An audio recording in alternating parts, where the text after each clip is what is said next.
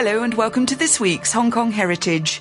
Sir Robert Hart was a diplomat who served the Chinese government for nearly 50 years and was responsible for completely revamping the Imperial Maritime Customs Service and setting up the postal service in the Qing dynasty. Author and China expert Mark O'Neill has written the biography of a man he admires. Ireland's Imperial Mandarin, how Sir Robert Hart became the most influential foreigner in Qing China. I asked him what led him to write the book.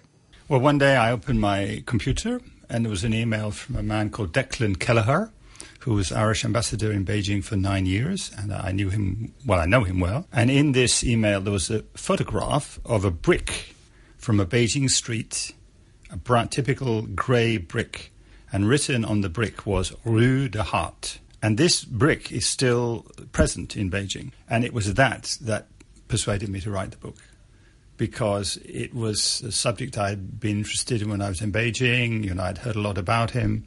But Declan sent me this photograph, and it was like a reminder that Hart was sort of still alive today, as it were. Declan himself was very much influenced by Hart, because, as I say, he was there for 9 years, which is very unusual for an ambassador. Declan had many lessons from Hart. He used to tell me about the things that Hart had taught him to help him to be an ambassador, and a good ambassador, and be a success in China. So that's how it started. If I was to quickly look at a biography, online of Sir Robert Hart, then I can find out that he was integral to modernising China maritime customs. But what did you find out about the personality of the man? Well, the first thing is he's very similar to my grandfather. They're Northern Irish Protestants. They were very religious. Hart was also very religious. They mastered Mandarin through great diligence. They were extremely disciplined people. So, having written about grandfather, I found many things about Hart which were very similar to him. But as you say, Hart played an enormous role in China's history. He was, for 48 years, the Inspector General of the Customs, and he worked for the Qing government. He didn't work for the British government or the French government. He worked for the Qing government. And he was there during the period from the Second Opium War until the Xinhai Revolution, 1911. So he was there during the period of China's greatest weakness, when China was being gobbled up by all these different foreign powers. But he was sitting on the side of the Chinese government, not on the foreign power side. So it's a really extraordinary position he was in. And how is it that he could have this position for so long? Well, it was because he gained the trust and confidence of not all the Chinese leaders, but many of them.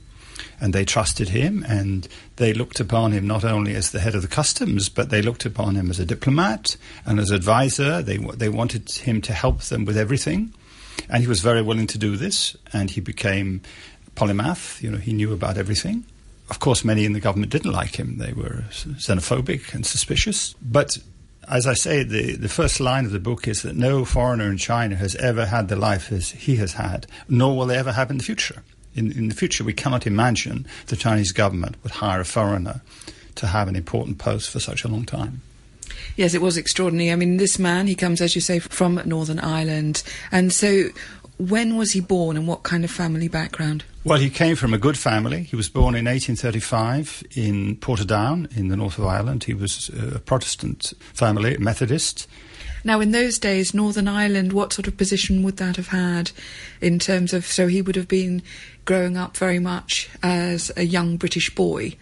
Yeah, I shouldn't use the term Northern Ireland because it didn't exist then. I should say the north of Ireland. Yeah, he grew up in this middle-class, well-established Protestant community. His father ran a distillery, then ran shops. It was a comfortable life. He went to 2 Methodist schools, one in Taunton in England and one in Dublin. Then he went to Queen's University in Belfast, which has just been set up. And he was an avid student. Oh, yeah, he was an absolute model student. He studied extremely hard. He was very good at all his subjects. He came out top of the class. And that's the reason why the university chose him to be what was called a student interpreter, because Sir John Bowring, the governor of Hong Kong at that time, said that Britain had to send people to the diplomatic service and give them time to learn Chinese. It's no good just to send them and expect them to start work the next day, because then they wouldn't have the time to learn Chinese. So there had to be a special category of people who were sent to China and had the time to learn Chinese. So he was one of these, and Queen's University named him because he was the most outstanding student. Yes, but also I find it very interesting that, you know, if you look at this man who's born in 1835, he's a student in the north of Ireland, and then this sort of massive trip that will now take place for him to sail to these parts. What would he have known of China in those days? His main knowledge would be from sitting in the pews of the Methodist Church. And the missionary effort in China had just started, the Protestant missionary effort. So his knowledge would not have come from newspapers or the lunch table. No, there was no connection with China at all. But within the church, there would have been people who were interested in China, perhaps had come to China, or they would invite missionaries from China to come and speak. Of course, his knowledge of China was extremely limited. So it was an enormous gamble for him to do this. Indeed. I mean, he was born in 1835. He would die in 1911. 48 years he spent in China. And in fact, he dedicated his life to China, as we'll hear later on. He had 6 children, but he was very much married to the job. Well, I think this is one of his traits, which is whatever he was doing, he did it not 100%, but 200%. So he comes to Hong Kong, he stays here very briefly, then he's sent to Ningbo. That's his first assignment. Where's that? That's in Zhejiang province. It's a big port, but it had been opened up as a port for foreign commerce. Now, he wasn't so busy in Ningbo. So in Ningbo, he spent a lot of time learning Chinese. He had a job at the consulate, and this is where he had his first affair with this Chinese lady called Miss Ayu. And this was a very unusual affair because most of the foreign men at that time, they would have Chinese mistresses for a month, for 3 months, for 6 months, for a year. You know, they would pay. If a child was born, that was unfortunate, and then the child would be given to the family. And after a while, the men would get bored and have a new one. But Hart was different. He fell in love with this lady. So their affair went on for, I think, about 12 years. They had 3 children. Everybody said it was the love of his life. Now, later, he married an Irish lady from his home place. That was the proper marriage to have. That was the local doctor's daughter. Yeah, the doctor of the Hart family, the daughter. Their courtship was about 2 weeks in 1866. Of course, she had absolutely no idea what she was getting into. Yeah, she was only 18. Yes, she was only 18. The real love of Robert Hart's life was his first love with Miss Ayu. But unfortunately, in those days, it was not possible for someone like him, who wants to be a high official in either the British or the Chinese governments, to have a wife who's the daughter of a boatman. So the way it ended was that he paid her $3,000, which is an enormous sum of money at that time. And then he took the 3 children by her with him on his visit back to the UK. He gave them to a foster family. And then he goes to Ireland and he meets this lady who is to become his wife. And in one of the passages in his diary, he describes, do I tell her or not about what I've done before? Because he's afraid if he tells her, then she won't agree to marry him. So he tells her something, but he doesn't tell her the full story. So he has 3 children with the Irish wife, and they are his legal children. But she didn't like living in Beijing at all. She wasn't interested in China. She spent only a small amount of time there. So most of his time in Beijing, Hart lived on his own. So tell me, he arrives in Hong Kong, he spends a short time here. You know, the Hong Kong governor at that time was looking for, so generally diplomats or interpreters? Yeah, so his role was to learn Chinese, and then having learned Chinese, then to work for the British government, the British Foreign Office, as an interpreter and as a translator. And it's a very good system, and it still happens today. I mean, the British Foreign Office send people to learn Chinese before they start working, you know, in the embassy or in the consulates. So what would his initial job under the British government have been? So he was working in the Ningbo consulate. So the job of the consulate was to look after the interests of British citizens in Ningbo, British ships that came here. There would be disputes over trade or belongings or disputes between people, and they had to deal with that. But as I say, he wasn't so busy. So that was very good for him because it meant he could spend more time studying Chinese and more time with his lady friend. So he's in Ningbo. The British ships coming in, what would they have been bringing in at that time? Well, I think you know the answer to that question. Of course, they're bringing in opium because the problem with China was it was economically self-sufficient. China had a lot of things to export, but didn't need imports except some textiles. So in order to correct this balance, the British and the other foreign powers forced China to accept imports of opium, which made it, the trade balanced. So, yes, he would have been involved with facilitating the imports of this opium. So Robert Hart is a young man in Ningbo.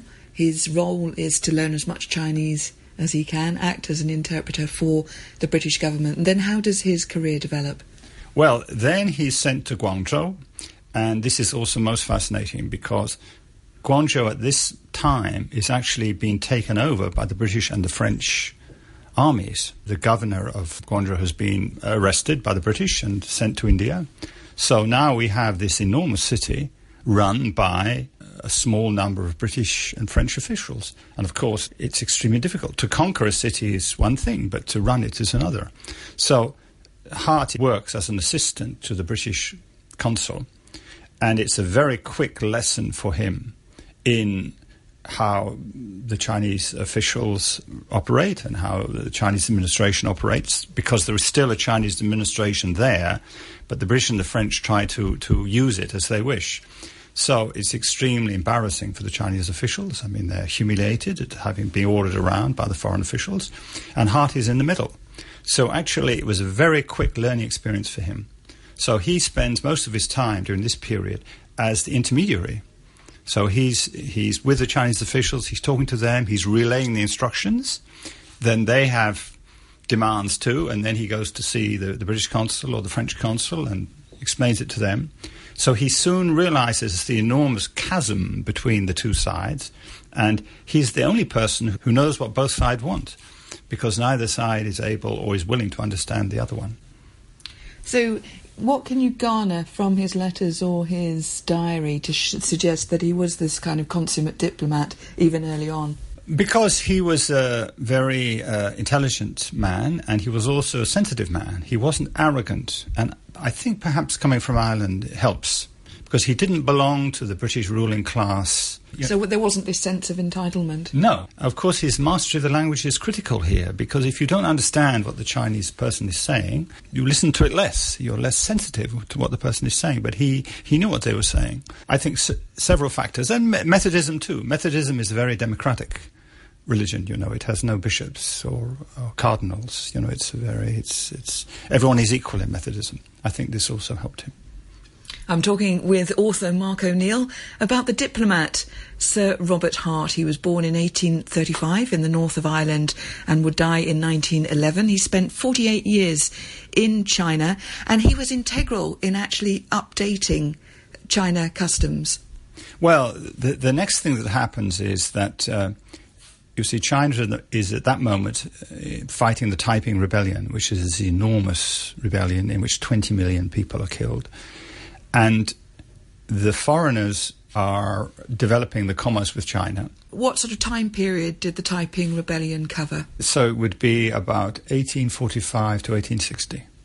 So over 15 years, and he's in the middle of that. Yes, so the point is the Qing government is distracted by this. I mean, this is a threat to its whole existence. If the Taiping army conquers Beijing, all the leaders of the Qing dynasty will be executed, their families will be executed, and we will have a new dynasty. We'll have the Taiping dynasty. So the foreigners seize this opportunity to say, well, in the midst of this chaos, we've got to have a better and improved customs service. And the Qing government agrees to this, mainly because they're distracted, but also because they see it could be more efficient and less corrupt.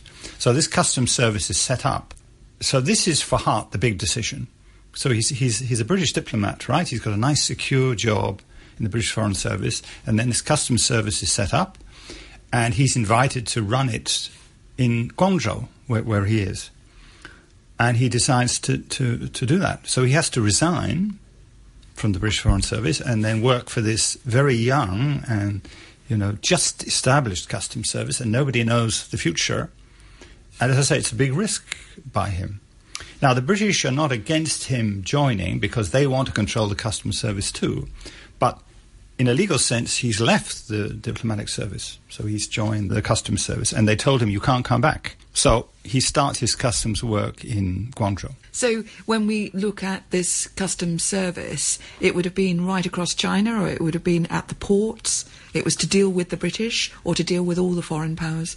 Well, it was only active in those ports on the East Coast which had foreign trade. So these are the ports that have been opened because of the various treaties. So it would be British ships, French ships, American ships, Japanese ships, not Chinese ships. So the customs service was set up to regularize the import and export of Chinese goods, to prevent the payment of bribes, the need to pay bribes, and also to guarantee that the government received proper revenue. So Sir Robert Hart would oversee, basically you would board the ships, check the contents, the captain would give an inventory? Yeah, well, of course, before what had happened was all kinds of fraud would happen. You would have a ship full of tea, which was a very valuable commodity, and then you would say that the ship was empty and you were leaving China with no goods, and then you would pay a bribe to the customs officer who would stamp the report, and you'd get away without paying anything. And so this was widespread before. So the service was set up to make it a proper, standardized, regular system. And it was very successful because very quickly the Qing government got much more revenue than they'd done before, which is why they agreed to keep it. So how was Robert Hart integral in that, in cleaning up? Well, so then what happens is that he's in Guangzhou. He's within the customs service. He's not the head of it.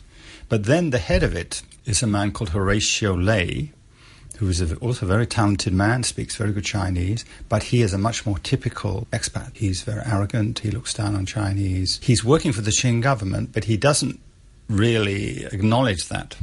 So one day he announces that he's going to go to Britain on sick leave, and the Qing government has just appointed him as the head of this customs service. But despite that, he doesn't come to Beijing to report to his bosses or explain what he's doing. He just takes off from Shanghai. And the Chinese government was extremely angry, and it's very impolite to do that. And it's just in this space, Robert Hart goes to Beijing and meets the leaders of the new, it's not called Foreign Ministry, but it's actually the Foreign Ministry. And this is the critical meeting of his life, because he meets the man who is the head of the Foreign Ministry at that time, called Prince Gong. And Prince Gong immediately takes to him. And Prince Gong asks him many questions about the customs service. How does it operate? How do you collect the money? What are the procedures? And Hart has done all his homework, just as he did for his exams, at Queen's University. So he answers all of the questions of Prince Gong. And Prince Gong is very impressed. And When you say Prince Gong, so he would have been a prince, or? Yeah, he was a member of the Manchu royal family, a relative of the emperor. And he says, this is in June 1861, there are very few Chinese officials upon whom I can rely. But this foreigner is reliable. If we had 100 Harts, my affairs would run smoothly.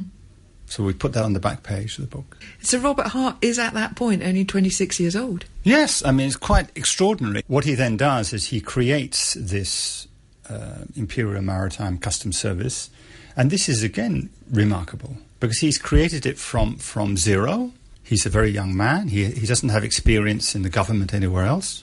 So he sets about building up a system which he thinks will be not corrupt, well-run, well-regulated, and he sees a long-term thing. So he wants foreigners who are going to work for him for 20 years, 30 years, 40 years. And Chinese and English are the official languages in the customs service, so the foreigners must be able to read and speak Chinese. And he succeeds in this. He creates this service which attracts people from, in the end, 20 countries: the USA, Britain, France, Japan, Germany, Denmark, Holland. It's like League of Nations, but the League of Nations hadn't been set up yet. I mean, it's amazing to have this concept that you could have this multinational organisation at this time. Most people thought just in national terms and just favoured their own people. And the reason for this is that he wanted all the nations trading with China to be involved to reduce the possibility of conflicts. And he felt it would also help with corruption, because if everyone is from the same country, then they're more likely to help each other and give each other kickbacks. And then he also adopted a very severe accounting system. This is to stop the corruption of reporting. People had to report the income every month. The reports were all sent to him in Beijing. He had to go over them. They had to be signed off by the commissioner in each particular port. I mean, he didn't believe that foreigners are less corrupt than Chinese. No, he didn't believe that. But he believed the key was to have a system. If you have a system in place, then people cannot be corrupt. And that was one of his great achievements. So he's the Inspector General of the Imperial Maritime Customs Service. You've got all these ports down the East Coast, because that is also considering the transport available over land, or otherwise just everything under sail until a bit of steam coming in, 1860s onwards, I'd say. But generally, to be able to run an efficient service at that time must have been hugely challenging. Yeah, I mean, the inland transport system was very, very poor. There were no railways. Was it canals? Yeah, there were canals. The roads were very poor. So nearly all the trade was conducted by water. So the goods would arrive from abroad in these big ports, and then they would be put on small ships and taken to other ports, smaller ports, or they'd be taken down the Yangtze River or the Yellow River in boats. It was very complicated, but from a regulatory point of view, of course, it's extremely difficult, because you, as the customs chief, you want to ensure that you know what's coming in, what's going out, the amounts, is the correct tax being paid on them, people are not avoiding the tax. This was no simple matter. So that's what he set up to do. Also, the Chinese government wanted him to do a lot of other things. He became diplomat for them. He became advisor. They were seeking his advice on everything. So he didn't just have to run the customs service. They would say to him, we need a loan of £12 million. Help us obtain this loan. We want to buy warships from Europe. Where do we buy them? What's the price? Negotiate for us. I mean, he had to do all this as well. 1896, he set up the Chinese Postal Service. That was a completely new project. There was no budget for it. Prior to the China Postal Service, how would you have sent a letter? Well, the customs service had its own postal service. So if you were sitting in Europe or in America and you wanted to send a letter to your brother who was stationed in Shanghai or Beijing, you could do that. But China did not have a national system. It had local services, but no national one. So the Qing government decided that they needed a national one. So Hart's postal service was the model. So they said, okay, take this model and make it a nationwide one. So that was another enormous adventure that he took on. Yeah, any of these projects are huge, aren't they, really, when you think about it? And with the China Postal Service in the early days, they would then have produced their own stamps, or how did it work? Yes, Hart produced the first stamps in China. So are they valuable like the penny black now? Oh, they're super valuable because there are not many of them. So if you can get your hands on them, you're rich. And it was like the head of the emperor, like it would have been Queen Victoria? It was a dragon. It was a large dragon with China, with the Great Qing Empire written in Chinese and China written in English. For your book on Sir Robert Hart, where did you get your material from? Is it his personal papers? He wrote diaries, and then he wrote letters to his main confidant, who was the secretary of his London office. And thank goodness, all these records are preserved until today. In 1900, the Boxers burned his house down in Beijing. So the Boxer Rebellion? Yes. And one of his assistants went into the house. The house is burning, and knows where these papers are and rescues them and runs out with them. So we must thank this secretary. So these papers have all been published. So this is the main source of material. And why it's so good for a historian is that he didn't write this to be published, because this man in London was his best friend, his confidant. What was his name? He was called James Campbell, and he knew everything that Hart was doing. So these letters gave you intimate portrait of everything that Hart is thinking, his policies with regard to the government, what he thought well or badly of the Qing government. He writes it all down. And also, this man is in charge of his children by the first wife. And this is absolute top secret. No one in the world is to know that there are 3 children of Robert Hart living and growing up in the UK. So all the matters concerning these 3 children are also done with this London confidant. So it's because of these letters that we can write such a complete portrait of Hart. And sorry, we haven't mentioned the Sino-French War. This was 1884, 1885, and this was a war over the control of North Vietnam, because France wanted to be the controlling power there, and previously it had been China. So this war was going on, and Hart became the negotiator to stop it. So he sent his secretary, this man James Campbell, from London to Paris, and he was in Beijing, and they used to communicate by secret coded telegrams, and they negotiated a peace deal. So the war ended. So this is really an amazing thing to imagine. We have a war going on in Vietnam, in southern China, in Taiwan, between France and China. And then we've got an Irishman in Beijing and a British man in Paris, and they negotiate a settlement.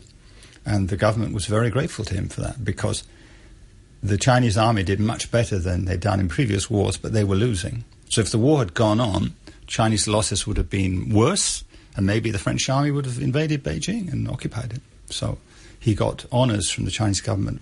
Do you like your subject? Very much so, yes. I think he's got a lot to teach us, and I think a lot to teach us today, not just in history. In what sense? Well, every year now, thousands of people are going from abroad to China to work, to study, for tourism. Nowadays, even there are people who have no job, who have no connection. They just go to China and hope to find a job, see what happens. All these people have the same dilemmas that Hart had when he arrived, which is, do I learn Chinese? How do I learn Chinese?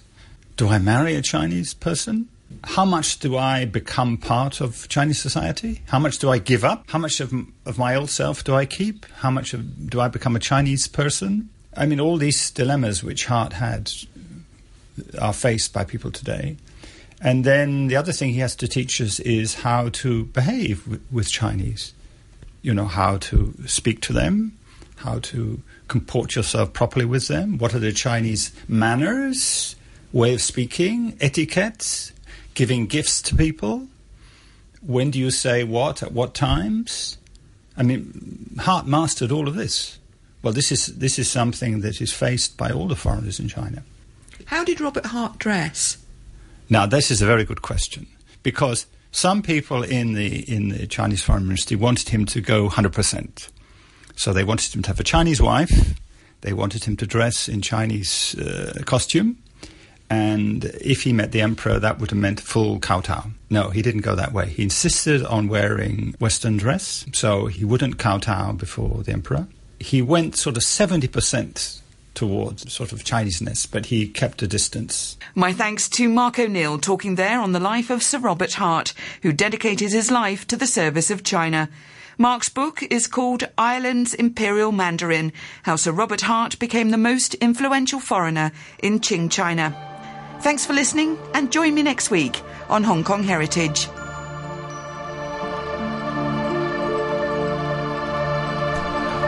Hong Kong Heritage, of course, with Anna Marie. You're tuned to your station, RTHK Radio 3.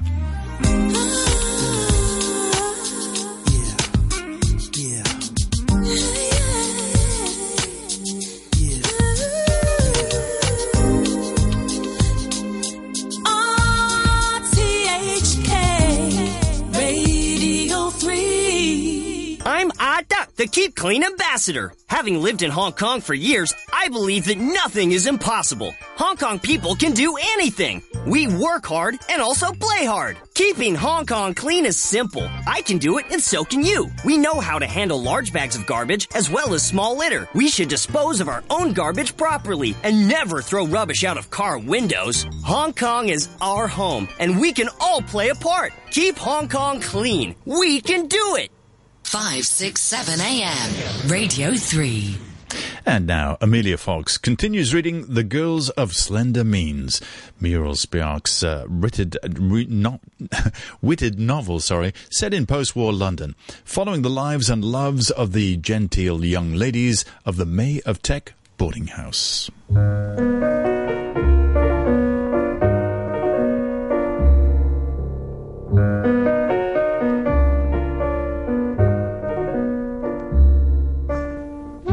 The exact nature of Jane's brain work was a mystery to the club because, when asked about it, she reeled off fast an explanation of extreme and alien detail about costing, printers, manuscripts, galleys and contracts.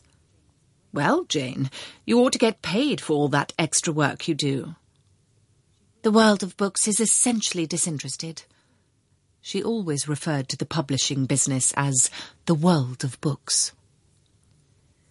Jane received from the club, on account of her brain work and job in publishing, a certain amount of respect, which was socially offset by the arrival in the front hall every week or so of a pale, thin foreigner, decidedly in his 30s, with dandruff on his dark overcoat, who would ask in the office for Miss Jane Wright, always adding, "I wish to speak to her privately, please."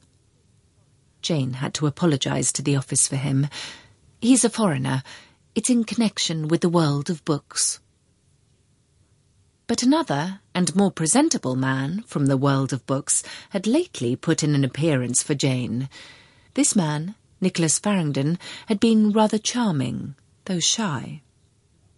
"He's thoughtful," Jane said. "We think him brilliant,